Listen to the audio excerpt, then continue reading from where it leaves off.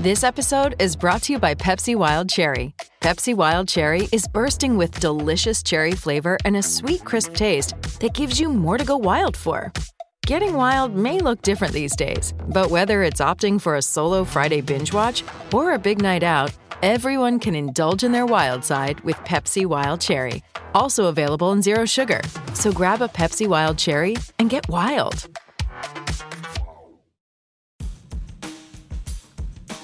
Thanks for listening to the latest Football Digest podcast, available on all podcast platforms.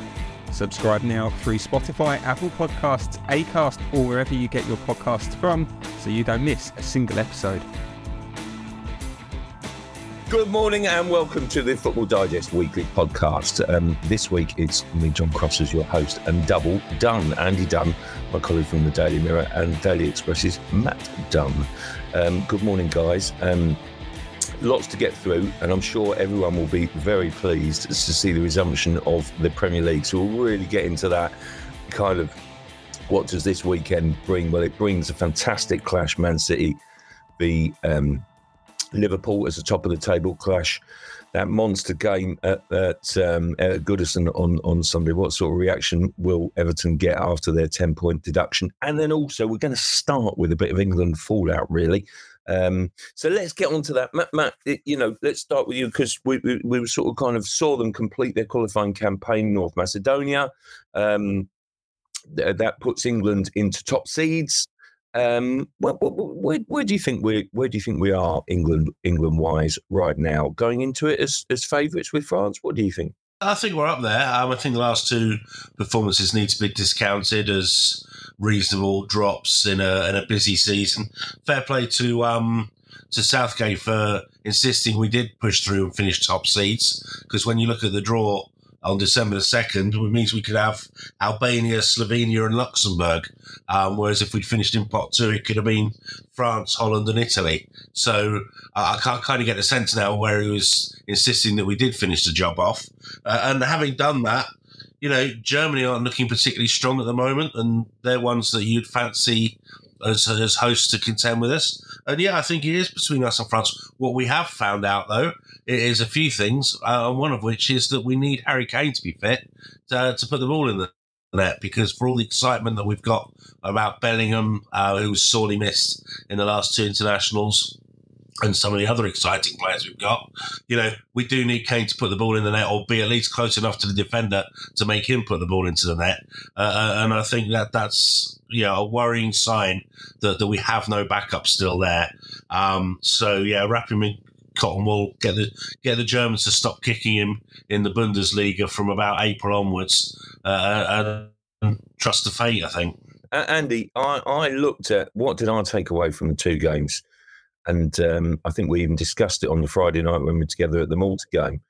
What are the positions that are up for grabs? Not in the squad, but basically in the team. Because I reckon Gareth Southgate's in a pretty luxurious position. I know what my two positions are, basically, but where do you think positions in the starting 11 for Germany next summer are?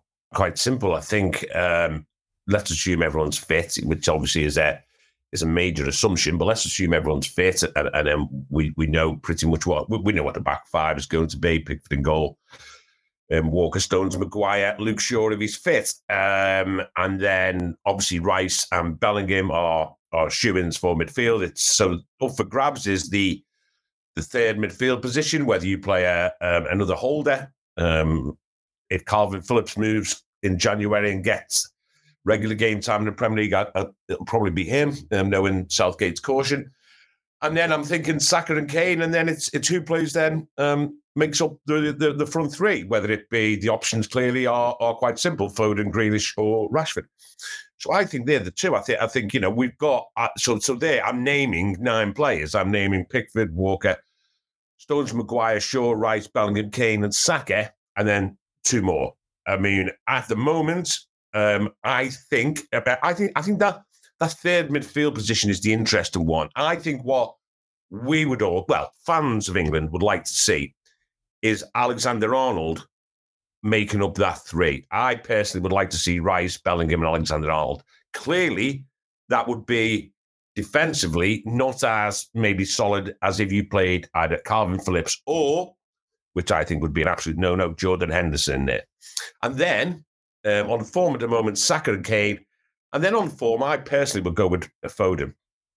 And again, I think, John, we discussed this on there Friday night at Wembley. With Foden starting, Foden, Kane and Grealish, Foden, Kane and Saka, Grealish and Rashford have shown in the past that they can make a big impact from the bench. So if everyone's fit, I think that's it. Listen, I don't think it's a particularly good thing that we know that Southgate knows his team already. Now it could be perceived as, well, you said he's in a luxurious position. On the other hand, is that a reflection of intransigence that is going to cost us? In the sense that, for example, when everyone's fit at Man United, does Maguire get in that team?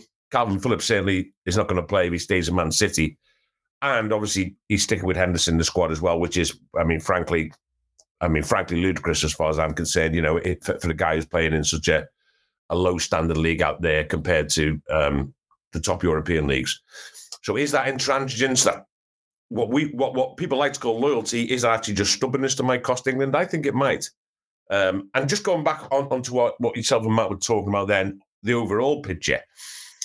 Yes, England should be one of the nations that can contend. But this idea that we can somehow be on a par in terms of, I hate to frame everything within bookmakers' odds, but this idea that we're somehow favourites or even joint favourites with France is ludicrous. Absolutely ludicrous. France, France should be favourites by a long chalk. France beat England at the World Cup. And no matter what people say, beat them and deserve to beat them in that game with a better team. We're probably the best team in the World Cup, but we're undone in an unbelievably close final. Have kicked on from there. Have a squad that is, I keep hearing this thing on radio. Oh, England have got the best squad, man, for one in the world. That's absolute nonsense. Nonsense. France have got an embarrassment of riches.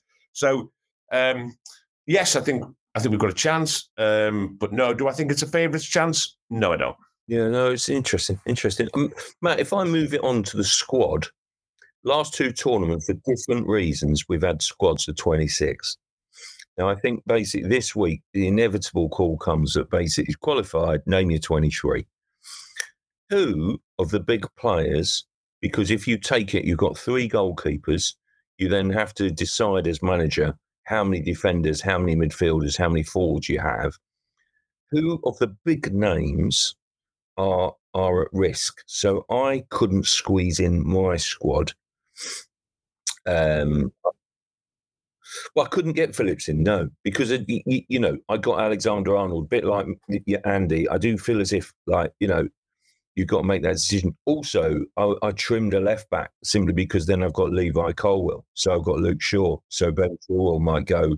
Sterling, is clearly, Sterling's, it feels like he's on the outside now. And then basically, personally, I think he's a big game player. And, I would have him in. But basically, if Southgate doesn't see him as part of the party now, you've got a problem. But you cannot, I don't think, you're not going to, basically your wide players is sort of almost your supplementary forwards. So I would have Ivan Toney in as his backup striker. That means no Callum Wilson. And then basically also think, you'd have Saka and Foden as my first choice wide players. And then you'd have to have Grealish and Rashford as the other players. Well, everyone else, whether that's Jared Bowen, that, who's obviously been in excellent form. It depends on where you class Maddison, and Cole Palmer, for example. You're going to inevitably get some big names. So who's going to miss out in your big name casualty list, do you think, from the squad? First thing, can I just say one of the other takeaways I thought from the last internationals was that we don't necessarily have to, just picking up on Andy's point quickly, we don't necessarily need Maguire and Stones as our back two. I thought Gahey showed he's ready to sit alongside Stones as our first choice pairing.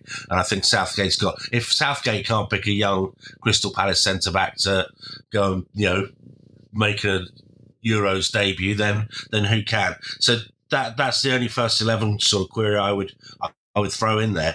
I thought, John, what our history, if there's 19 names that we both agree on, then the chances are they're shoo-ins because we never agree on anything. And that's how many we've got the same. So it shows how the basics are there. So that includes James Maddison, who made the cut for both of us, because we were both asked the day after the North Macedonia game to name our 23. The areas we disagree, I went for Tamori, you went for Dunk, and I'm happy to be wrong on that. You are wrong, yeah. Blimey, I've left him speechless. You have, you've dumbfounded him. But I think what Matt's saying is that I agree. Normally, we are literally talking one or two players who will miss out. Personally, I think I've just said before, I think Henderson, for example, should be one that we don't take on the back of a season in Saudi. Again, if Calvin Phillips is playing no football, I don't see how you can take him if he plays no football. I think he has to play. He has to say in January, I've got to play. I've got to try and get a move, even if it's alone, and play football. And then other big names to miss out. I don't know. I mean, it's funny, isn't it, John, that he has Southgate's, I say you admire his loyalty to one extent, but once you've lost that, or once you appear to have lost that loyalty, it's quite hard to get it back. I mean, it's really hard to get it back. So, for example, clearly Sterling was a go-to player for Gareth, through those first two tournaments. He was the absolute go-to player. He was one of the, what you would call the core players, first name on the sheet. There was Maguire, there was Sterling, there was Kane.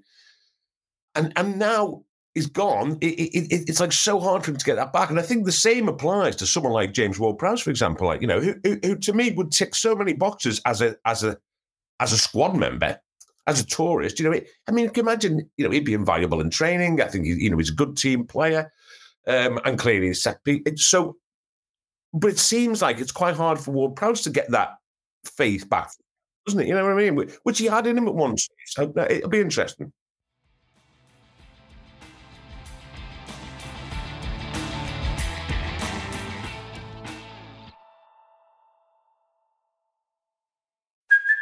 Hey, it's Kaylee Cuoco for Priceline. Ready to go to your happy place for a happy price? Well, why didn't you say so? Just download the Priceline app right now and save up to 60% on hotels. So whether it's Cousin Kevin's Kazoo Concert in Kansas City, go Kevin, or Becky's Bachelorette Bash in Bermuda, you never have to miss a trip ever again. So download the Priceline app today. Your savings are waiting.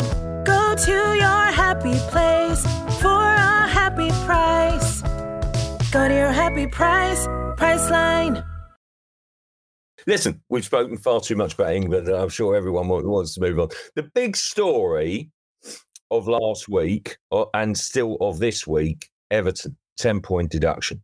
Andy, you've written brilliantly on it.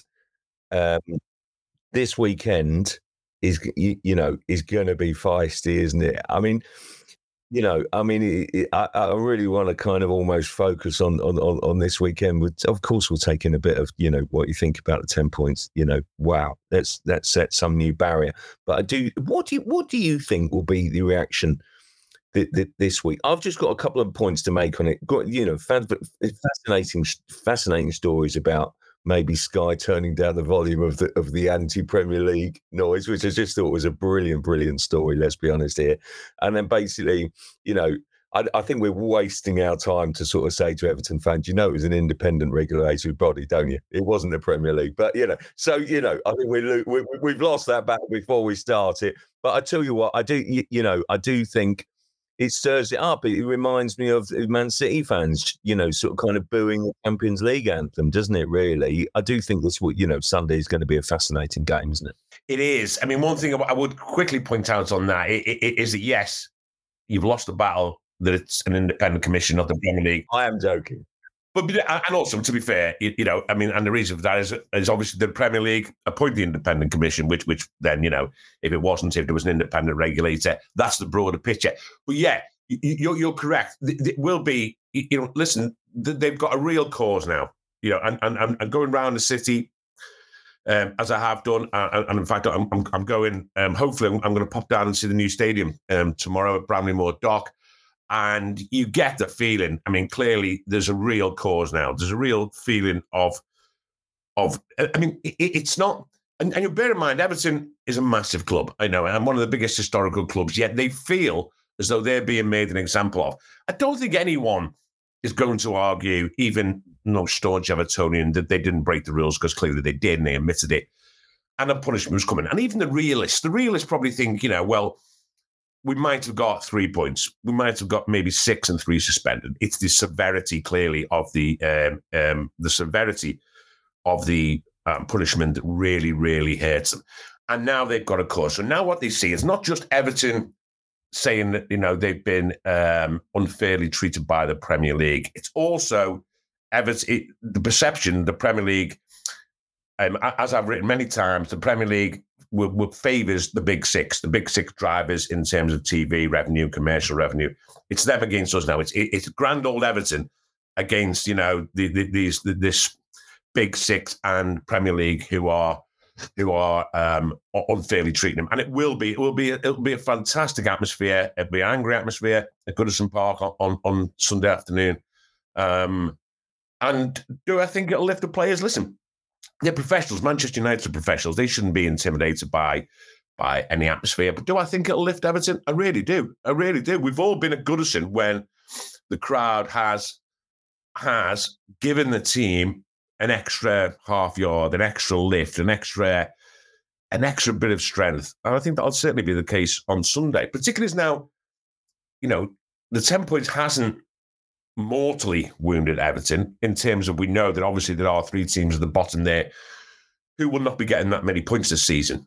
But it's given them now, to stay up now would be some achievements, and that gives them a great purpose now. And I genuinely think it will be absolutely flying on Sunday. Because I must say, the anger, Andy, is tangible, isn't it? I mean, really, really powerful, and then that can be a powerful motivating factor. Welcome back, Matt. I'll come to you in just a sec when Andy makes this point. But I mean, blimey, I made a bit of what I thought was a humorous comment about sort of Jordan Pickford feeling it was so cold at Wembley because he had so little to do. It felt like -10. Can't imagine what Wag would have told me that, but then basically would have given me that joke. But Everton fans are sort of self-depreciating. I think they're basically, they sort of kind of almost laugh at themselves in the situation, or they're basically, incredibly angry. I do feel as if, I don't know whether you agree with this point, in that basically it's that mix, that actually makes a lot of neutrals away from the big six think we're behind Everton. And that's why I think a lot of people feel as if that 10 points is harsh. That 10 points is really harsh, and basically have a lot of sympathy for Everton, albeit they've broken the rules and they've admitted breaking the rules. That basically, that's why I think Everton within the football world, within the football community, have had so much support and so much, power and strength. And that's why I think they probably feel a bit emboldened on Sunday. They do. But you know what? I agree with all of that. But don't forget, though, that is, when you strip that away, there's big pressure on Everton now. Big pressure. I mentioned before that I'm hoping to pop down and have a look around in Bramley-Moore Docks tomorrow. And bear in mind, then, that they don't want to be moving into that stadium at the start of it looks certainly to be the 25-26 season, not in the Premier League. And as much as people say, well, if there was ever a time to be deducted 10 points, this is the time when you do have 3 promoted teams who clearly are finding it extremely difficult to adjust to life in the Premier League. Even though you may say that, they are still down there, and it is still now a massive battle for them to stay in the Premier League. And the pressure's on them, because the pressure is to take Premier League football to a state-of-the-art arena. Ironically, one which happens to have played its role in getting them the 10 points deducted. And I think that's somewhere the sympathy comes. It's the technicality of interest payments, etc. And going back to sympathy, yes, I do think the wider football community has some sympathy. On the other hand, there's not much sympathy from Leeds, Leicester, and Burnley, is there? And Southampton.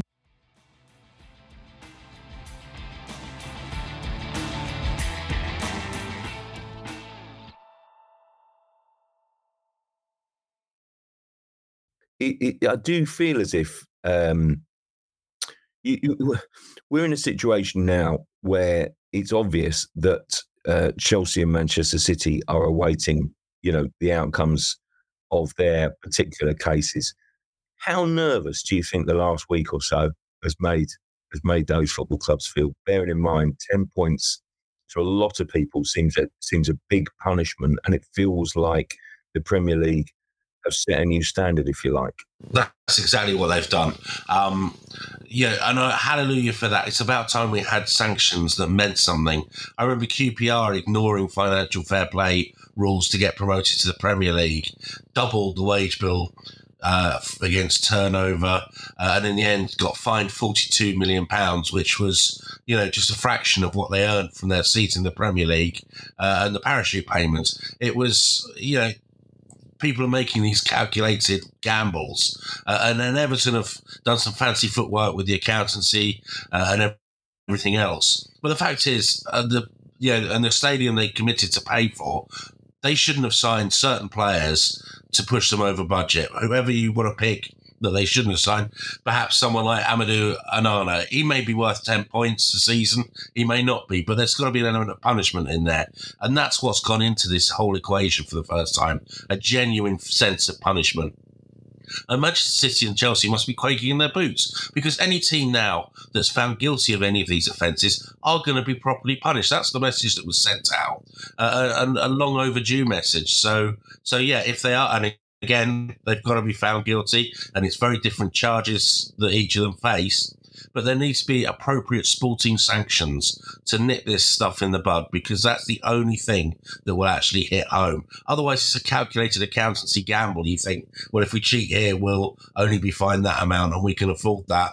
And it's just a nonsense. So, yeah, they have every right. If they've done any wrong and thought that they would get away with it, I think the message that's come through is that, no, you won't. Yeah, no, it's an interesting one, really. What do you think, Andy? Do you think that is, we've reached a point where the Premier League are laying down a marker for future punishments with this Everton thing? Is that the point? Yeah, I think that's part of it. I agree with everything Matt says. And I don't think Everton were. Everton were expecting punishment, and they were probably expecting a points deduction. It's just the severity of the punishment that seems particularly harsh. Everton arguing that 10 points is a little bit draconian for a 19 million pound overspend over a period of 3 years. I don't particularly think their mitigating circumstances were overly convincing and clearly needed the independent commission. And I think it does put down a mark. I mean, clearly, they couldn't set a precedent of being lenient on Everton and then turn around and punish clubs in the future harshly. Now, of course, I mean, it's important to remember, in all these discussions that, Manchester City, whatever you think, have not been found guilty of anything yet. They are still charges on the table, and they've not been found guilty. They're charges which Manchester City are vigorously contending. And Chelsea haven't even got that far yet, really. It's just in the investigation stage. But yeah, I think it does, and plenty of people have written it, and they're quite right. Manchester City and Chelsea would be looking at this and thinking, if we get found guilty, what I would say is that Manchester City in particular, and Chelsea no doubt, will bring a legal challenge to it that will be, I suspect, far more formidable than Everton's. Everton, let's face it, Everton went down the route of cooperation in the sense that they thought, well, if we cooperate, the more we cooperate, the more open we are, the more we cough up to this, then maybe the more lenient the punishment will be. That didn't prove to be the case. So I think City and Chelsea's, if it gets to that stage with Chelsea, their legal challenges to any Premier League punishments will be far more formidable than Everton's. Don't forget, Everton are appealing. And where will these things end? I'm not being funny, but where will the City charges end? I mean, we've got nowhere. I mean, it's how long since they were actually brought, and we've had no development whatsoever. Absolutely none whatsoever on it. And who knows? I mean, what is our best guess of when those City charges will be resolved? I'll tell you what. If it's before the end of the season, I will be astonished. Yeah, well, I'm sure everyone else will, frankly, it'd be interesting. I do think that, I think there's talk, isn't there, about Chelsea maybe trying to push it, imminently. But I mean, let's see. I mean, Chelsea have taken a similar route in a way. And obviously, the main plank of their argument will be it was not on our watch. It was on a completely different watch of a completely different regime under an owner who is now gone.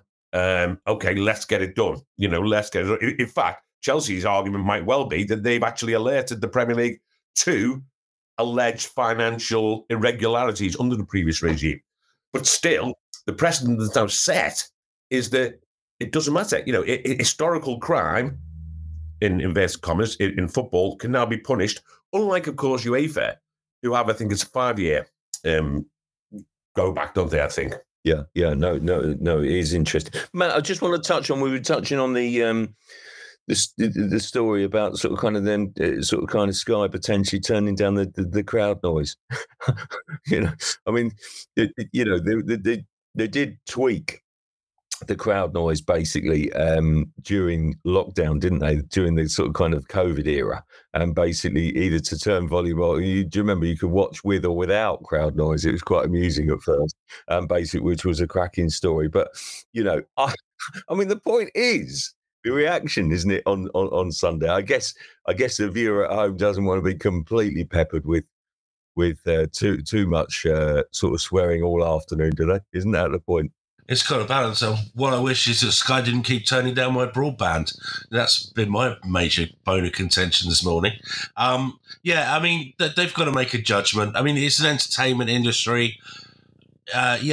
You'd like to hear all the raw noise, and some people did prefer that in COVID, some didn't, some wanted it in there, some didn't. They do what they do. I have to say they're the experts in putting on televised football, and I'm sure they're making the decisions for the benefit of most people. And if it is a contentious one, then they'll probably do it with the various options. So, we all like to get the crowd reaction, but sometimes it's inappropriate. And there's reasons for it. But I don't think it's a big deal, to be honest. It's tampering with football again, but it's not their worst crime. And I know sorry, just briefly on that. I know it's not a big deal, and I know we're football watchers are generally not overly sensitive to that sort of stuff. However, I do believe it will be quite. It will be quite. No, I'm not saying nasty because it's not going to get nasty, but it will be quite vociferous and it will be quite colourful, the anti-Premier League protest.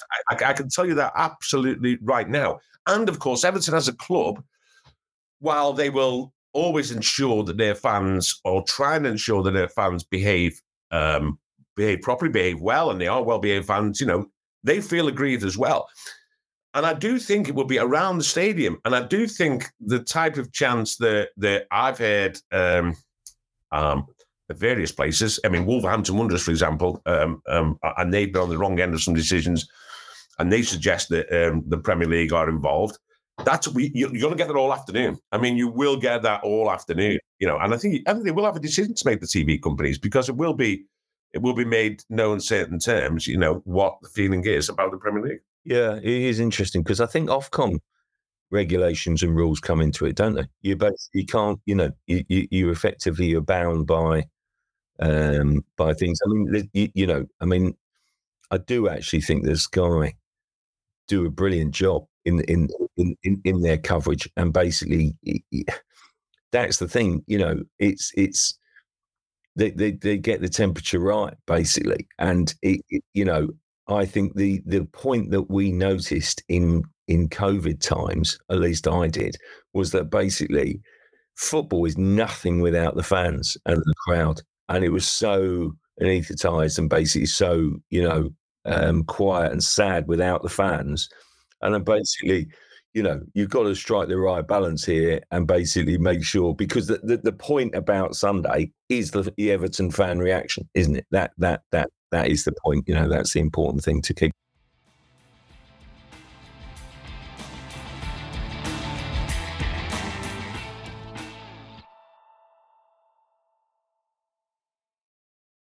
Andy, I hope you don't mind. I'm going to go back to back with you, simply because I do want to touch on, I feel sure, bearing in mind your strength of feeling on loans, just about the Premier League, ruling this week, sort of basically you can loan players from Saudi Arabia, even, obviously that affects potentially associated clubs, i.e. Newcastle, for example.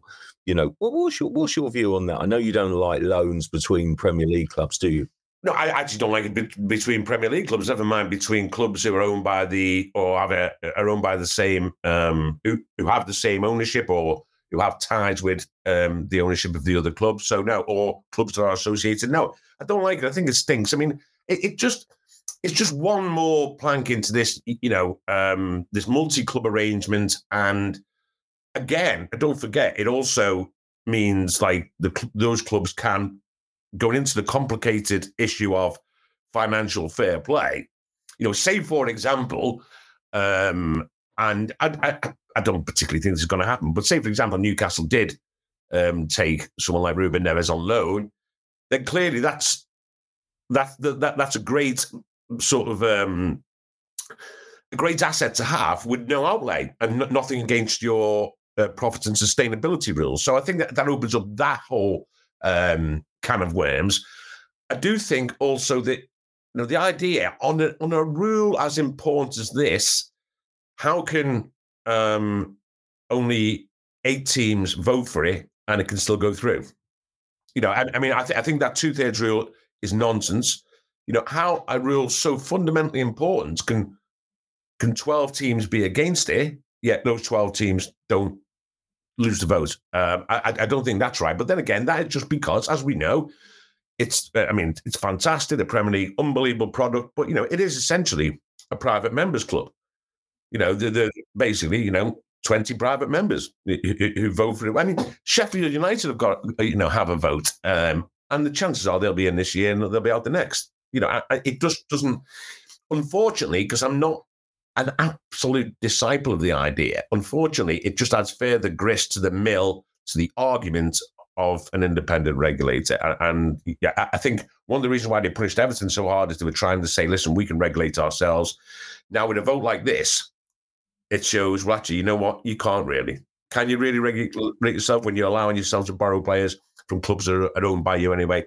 I don't think. I think that's a big blow in their arguments against an independent regulator. Yeah, it is ludicrous. I mean, I must say, there's been sort of kind of stories around, haven't they, that basically sort of kind of Jim Ratcliffe, because of his ownership of, an interest in Nice, Man United wouldn't be allowed to play in the Champions League. Well, I from everything UEFA have said in the last, 8-9 months, Matt, I'm not sure that's actually the case. Safran was pretty clear in March that basically, those rules are being looked at, and if Brighton can play in the same competition as a team, also owned, from Belgium as Tony Bloom, it's really not that straightforward. It's a bit sweeping. So I'm not completely convinced that that's going to be the case, especially when they refer to decisive ownership, i.e. controlling stake. But I do feel, don't you think, that basically football is just in this weird place now with, kind of people in fingers in too many pies, basically, is the general point, I guess. There is that. The crucial thing with the Premier League, and it comes back to the need for an independent regulator now. For so long, they smugly told us that there's always been this contrasted interest between the Big Six and the rest of the Premier League. Well, now that's a Big Seven with Newcastle, throwing the money in as well. And that's crucial because what that does is it means that the small clubs are no longer the 2/3 majority. They can't outvote any. They can't embargo. They can't put through any legislation to rein in the big clubs. So if the big clubs, want to take advantage of a loophole and the small clubs want to close it, if the 7 stick together, they can't, they can't lose any votes. And you talk about it being a gentleman's club. That's the issue. They were, whether it was by accident or design, there was this brilliant balance where there were just enough small clubs to keep the big clubs in check. That's no longer the case, and that's going to mean football running away with itself. And all these big votes, that's what this is a symptom of. It's a symptom of the fact that there's now too many big clubs who see themselves as big clubs, and they want to take advantage of the same loan rules that they voted for to keep in place eventually down the line. And that's why now it's absolutely essential that an independent regulator comes in and sorts it out for the good of the whole game, because it is just going to become a greedy animal that devours itself, and it serves the stronger clubs. And now the weaker clubs don't have the voice that they used to have, just by the small numerical factor of the fact that their power has been just eroded by one club suddenly seeing themselves as one of the big boys. And, this is a top of a slippery slope.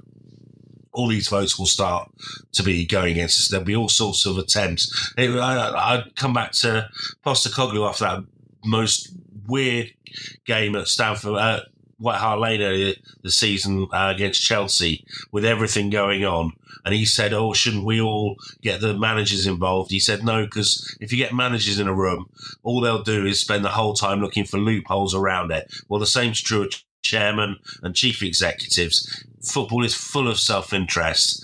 The big clubs will look at ways they can exploit the fact that Newcastle will be on board now, and they will try to find ways to bend the whole of football in to suit them financially, to suit them competitively. And the sooner we get an independent regulator in, the better now. And I think that last vote was the final straw.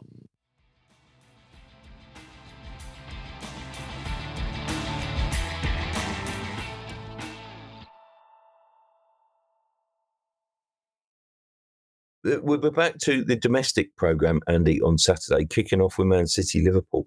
I'll tell you what, the 12:30 Saturday, I'm not sure how often that delivers as kind of, I'll tell you what, it was a fabulous sort of finish to the Wolves-Tottenham game, so maybe I'm shooting down my own argument here. But a monster game, which this certainly is, does that work on the 12:30 Saturday? And then basically, have we got an issue with so many players, particularly, I guess, sort of kind of Liverpool players coming back from South American qualifiers at various points of the week? Yeah, I mean, it's funny. I don't know what these stats say. And, off the top of my head, what would I say about, have there been any high quality, exciting 12:30 games? My instinct is to say, well, no, I've been to so many 12:30 games that basically haven't taken off, that they have felt as though it's too early. And in this case, of course, this is, as I'm sure Klopp will point out in his press conference, whether it be today or tomorrow, not an unusual situation for Liverpool. They tend to have the 12:30 slot after every international break. I think on this occasion, it doesn't really matter because, they're playing Man City and they're in the same boat. They've had players away everywhere. Liverpool, as you say, I've had players away in South America. What I would say is on the flip side of that, they're coming back, full of confidence. Darwin Núñez is coming back full of confidence. Luis Diaz is coming back, must be on absolute cloud nine for a whole host of reasons. It's been a fantastic couple of weeks for him on every level. Superb. He's playing superb. Núñez is. So I think those South American players coming back for Liverpool will be flying. But you can't underestimate, they're getting back probably today or maybe late last night. They really haven't got much time. They're not going to be able to train, are they? They've just got to rest and recuperate, get over the flight, and then get going again for essentially Saturday morning, when they have to get up and play that game. So I think that will be... I do think Liverpool's players being individually haven't had good international breaks will be beneficial. I think in terms of City, I do see additions to their injury worries. I don't know what's the situation with Rodri, but the suggestions he might have an issue. And they already had a few niggling issues. And of course, they're missing John Stones, still missing Kevin De Bruyne. I think this is a really good chance for Liverpool to go there and get a result at the City. I really do. I mean, City's home record is just phenomenal. I think if they win on Saturday, I think they equal the record. Equal or break? I think it's equal the record for the longest winning run at home across all competitions. And I'm talking now, all of football, not just since 1992. I think Sunderland set the record in, I think it was the 1890s. And City will match that if they win. However, I do think they're vulnerable at the moment. And I think at the moment, if there's one team that could probably, or one attack, more to the point, one attack that could expose a defence that conceded 4 last time out, then it's Liverpool's. I do think Liverpool have those attacking options, essentially 3 from 5 brilliant attackers that can expose that on Saturday. I think it's a really, really tough game for Manchester City. I really do. Yeah, no, it will be. It will be fascinating. Is it a chance, Matt? Just building on that, for Liverpool to send a statement. I think it has to be. If they have any real pretensions to challenge City, then they've got to win this one, or at least come close. Show Man City that they are in for the fight again, like they were in those years when they both chased each other down to the wire. If they lose this one, and if they lose comfortably even, then that's a massive blow in their hopes to keep onto their coattails, because for as much as City have wobbled at the start of the season, we all said, it's wide open. They seem to be emerging as quite strong title contenders all of a sudden again. And unless teams like Liverpool and Arsenal continually keep them in check, then they'll just get enough points and get over the line again. So no, it's a bigger game for Liverpool, I think, than it is for City. Ooh, wow. Interesting take on that. But Andy, Newcastle-Chelsea also seems quite a big one. I know how much you love and admire and respect Mauricio Pochettino, Andy. Have Chelsea turned have they turned a corner under the perennial Southern median darling? I do admire him. I'm just not as slavishly devoted to him as my colleagues who are based in the South. Listen, has he turned the corner? Well, on the basis of that it couldn't really have got much worse after the start of the season, then I guess he has to a certain extent. Do I think the 4-4, they deserve the points against City? Probably did, but they were also a little bit fortunate in that when I think City went 3-2, I think they had a period of 15 minutes when normally, in normal life, City would have put a team to bed then, and gone on and won a 4-5, would have scored in that 15-minute period after, when they had about 3 or 4 half chances when they should have played the wrong ball, perhaps, or should have scored. So I think in a way, Chelsea deserved the points, but then were a little bit lucky to get away with it. Do I think they've turned the corner? I think the signing of Cole Palmer will make a difference. It'll give them that creative stability in the centre of midfield, I think, if Pochettino really does trust him. Sterling's re-emergence, he clearly likes playing with Palmer, and, he'll be a threat. There's a long way to go. There's an awful long way to go. However, yeah, and again, I think they go to Newcastle at the right time. Again, Newcastle is struggling with injuries and don't seem to have the confidence. They're drained. They almost look drained at this stage of the season, which is, I know they've had a tough Champions League group, but even so, we're not even at the end of November yet, and they look as though, I wouldn't say they've hit a wall, but they look as though they really are now struggling for any momentum, and they've got obviously big European games coming up in the near future as well. So a good chance for Chelsea themselves to put down some sort of marker. And yes, they're improving, but I think that's all you can say, really. They're not. I don't think they're close to making some sort of dramatic surge up into the top 3 contenders. But Brentford, Arsenal, Matt, and then also, sort of is a big test for Arsenal, isn't it? Simply because, I think Brentford are back into Thomas Frank form now, and basically it'd be much more intimidating, a tougher opponent. But also Tottenham, Villa, wrap those two up for us, please. Really big games for all teams.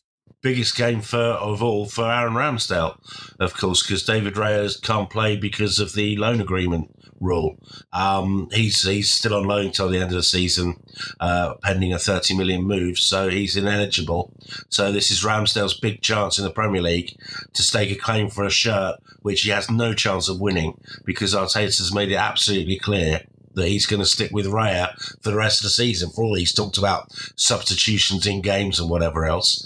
But Ramsdale, if he doesn't say anything afterwards, I'm sure his dad will. So it's a big game for him, at least. And Villa, Spurs need to sort of steady themselves and say, well, are you serious about being a top 4 side? Are you serious about, staying in the hunt for the title, whether or not you can last the distance or not. They've had a couple of results go against them recently. First real test of whether Postecoglou can build the momentum again and do make a remarkable difference at a club that should be missing Harry Kane more. So, and at the same time, Villa have had a bit of a wobble recently, seem to have come a little bit off the boil. So both of those clubs will want to hit the floor running again after the international break and run into Christmas, effectively defining what they're likely to achieve this season. Very interesting weekend, actually. It's good to have domestic football back. You won't find me bemoaning international breaks, but there you go, because I absolutely love watching England covering England. But it is good to have the Premier League back, and it's good to see the gang back. So nice to see you guys. See you same time, same place next week.